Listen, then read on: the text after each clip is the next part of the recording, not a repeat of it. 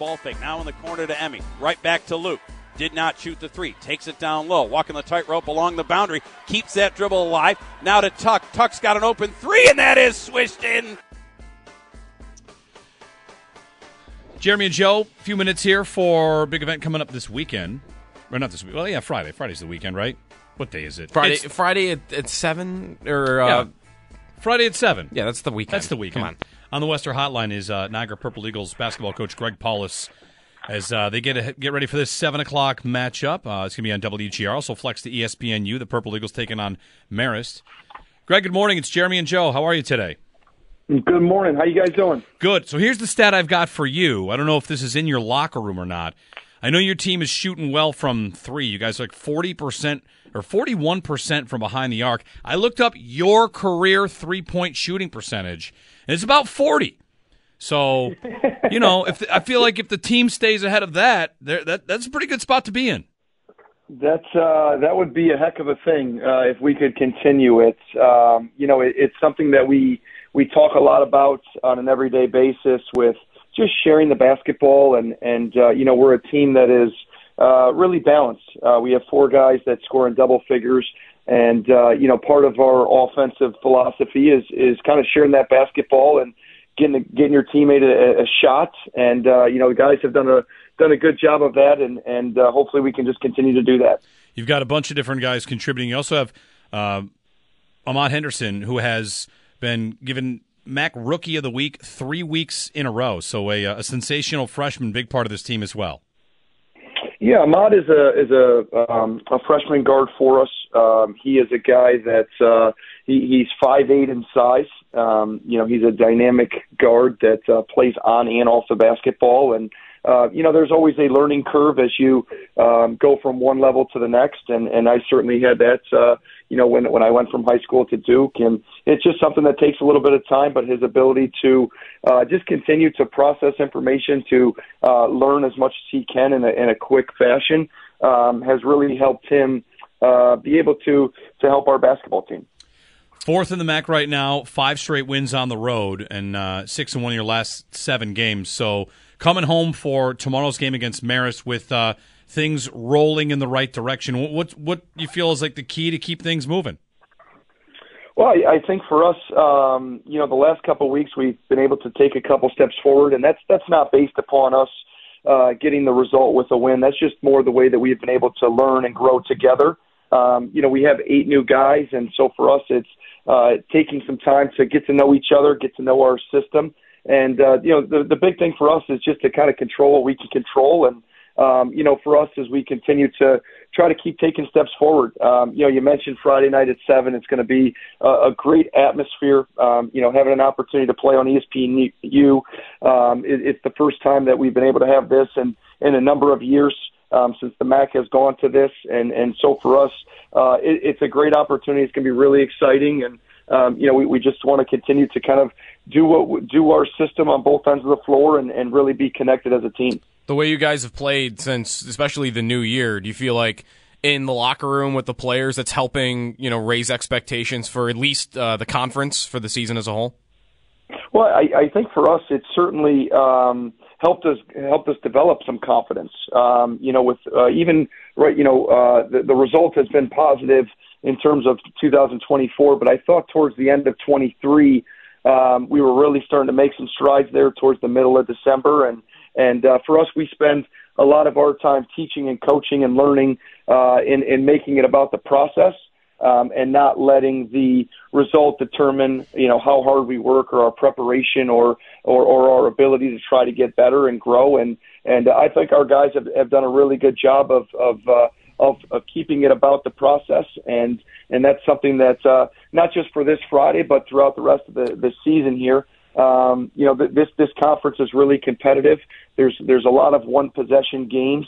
And so for us to continue to learn how to make those winning plays to have the result be favorable is what we're concentrated on. So tomorrow's game against Marist is 80s nights. Are you doing anything crazy for yourself for the outfit? What's 80s basketball? You got to wear like the old Bill Laimbeer goggles or something. The super short shorts, right? There you go, shorts.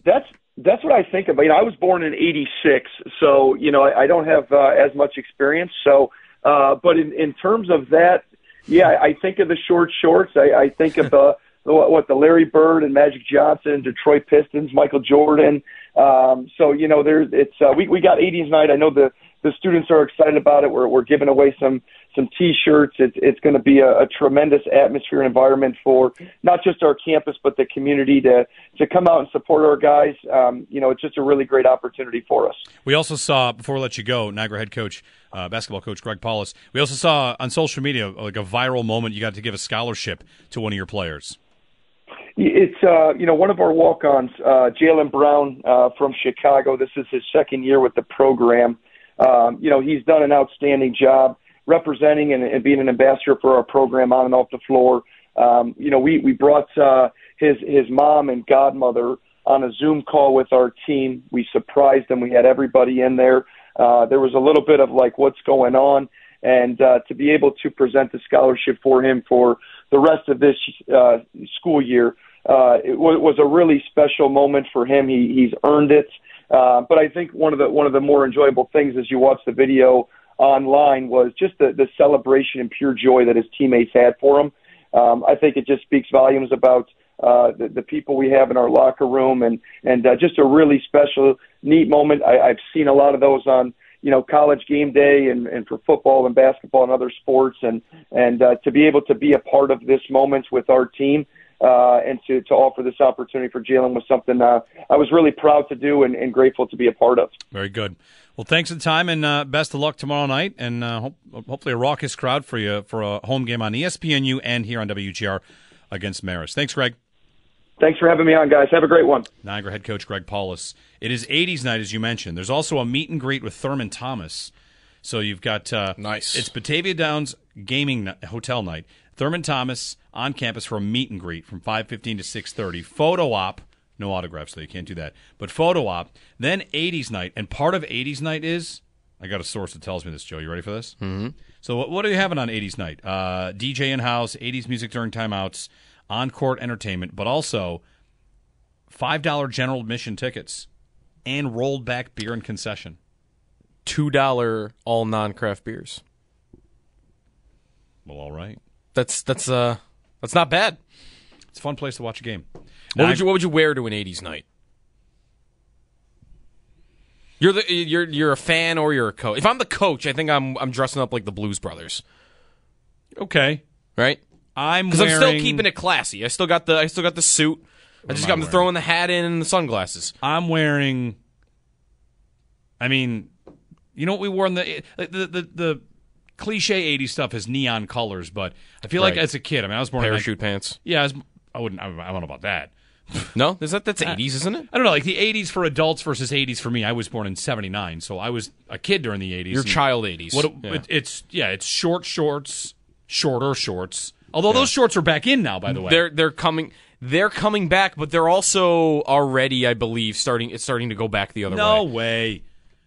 I'm just telling you. Have you seen Diggs is a huge fashion guy, right? Oh, he's out there wearing like the big poofy jeans at the bottom with Asics. Stop.